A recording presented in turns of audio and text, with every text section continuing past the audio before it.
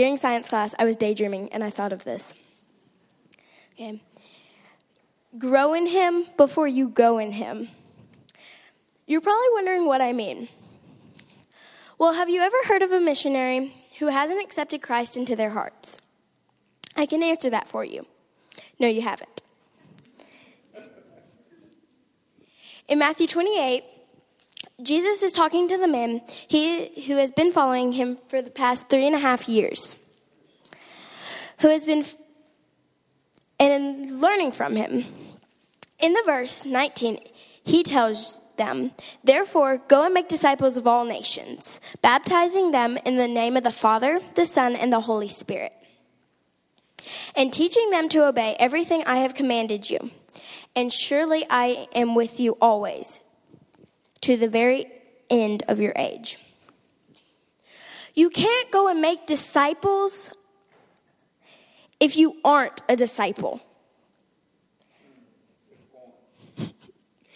Jesus didn't just pick men and immediately tell them to go.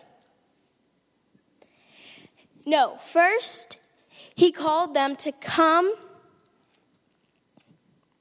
and learn. Matthew 4:19 says, "Come, follow me," Jesus said, "and I make you fishers of men." You can see the principle in the life of Daniel. Turn over to Daniel 6.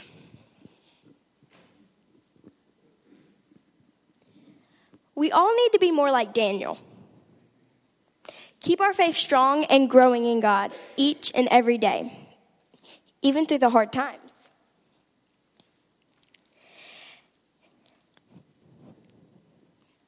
Now, Daniel 6:10 says, "Now when Daniel learned that the decree had been published, he went home to his upstairs room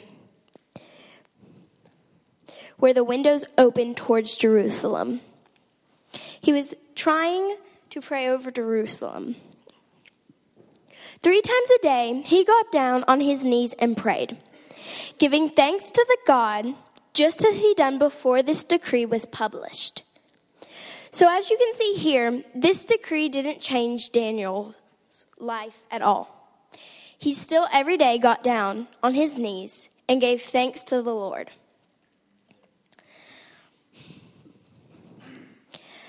Some of Daniel's fellow leaders, his co-workers, as you could say, went as a group and found Daniel praying, asking God for help. What did they do? Verse 12 tells you, "So they went to the king and spoke to him about his royal decree." Did you not publish that during the next 30 days, anyone who prays to any god or any human except you, Majesty, will be thrown into a lion's den? The king answered, "The decree stands in accordance with the law of the Medes and the Persians, which cannot be repealed." Verse 13 says, "Then they said to the king, 'Daniel, who is one of your exiles from Judah, pays no attention to you, your majesty, or the decree you put in writing. He still prays 3 times a day.'" So these guys decided to go and tell the king that, one of his exiles from Judah is praying 3 times a day and not listening to what he says and what's law. Daniel knows the law. He knows what's at stake, yet he chooses to follow God over the king. He chooses to continue to pray and have a relationship with God, even if it might mean losing his life. So losing your life just to follow God and continue to pray and give thanks to him 3 times a day. Daniel kept praying, though, and had strong faith we all need. Then the men went as as a group to King Darius and said to him, "Remember, your majesty, according to the law of the Medes and the Persians, no decree or edict that the king issues can be changed." So the king gave the order, and they brought Daniel and threw him into a lion's den. Think how scary it would be. You know you're about to be thrown into a lion's den. You're face to face with death. But you know what you did was right. Well, Daniel, as you all know the story, he got thrown into the lion's den. But since he had such faith in God and prayed to him every day, he survived. The lions did not eat him. If Daniel didn't have the Spirit, the story would be completely different. In a lot of ways. First, he would have listened to the decree and followed it.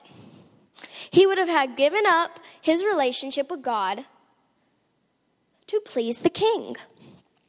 Secondly, he would have not got in trouble. Sometimes you have to think, why does God, who is in control of all things, put his children in danger? Well, the real answer is we may not ever know. But in Isaiah 55, verse 8 and 9 tells us, "For my thoughts are not your thoughts, neither my ways your ways, declares the Lord.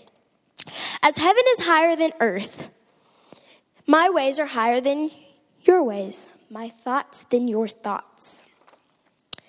I choose to believe he does it to help us grow. We are living in a time like Daniel, when we must decide that is important to us. Are we going to follow God, or are we going to sell out on the world? There's not a lion's den waiting for us, but there's something worse. Growing cold and losing our relationship with Jesus. We know that God has called us to go. So let's determine to go in him so we can grow in him, so we can go in him. Let's pray. God, thank you for this wonderful day, and thank you for this opportunity you have given me to speak and share your gospel. And I just pray that if there's anybody out here that is struggling with you letting them take control of your life or their life, that they will just pray to you, and you can help them with that, because you are in control of everything. Yeah. You are in control of us, and you are in control of everything that happens to us. And I just pray that everything that happens in this horrible world, that one day we'll see your face in heaven. Jesus. Yes, Lord. Amen. Amen. Goodness.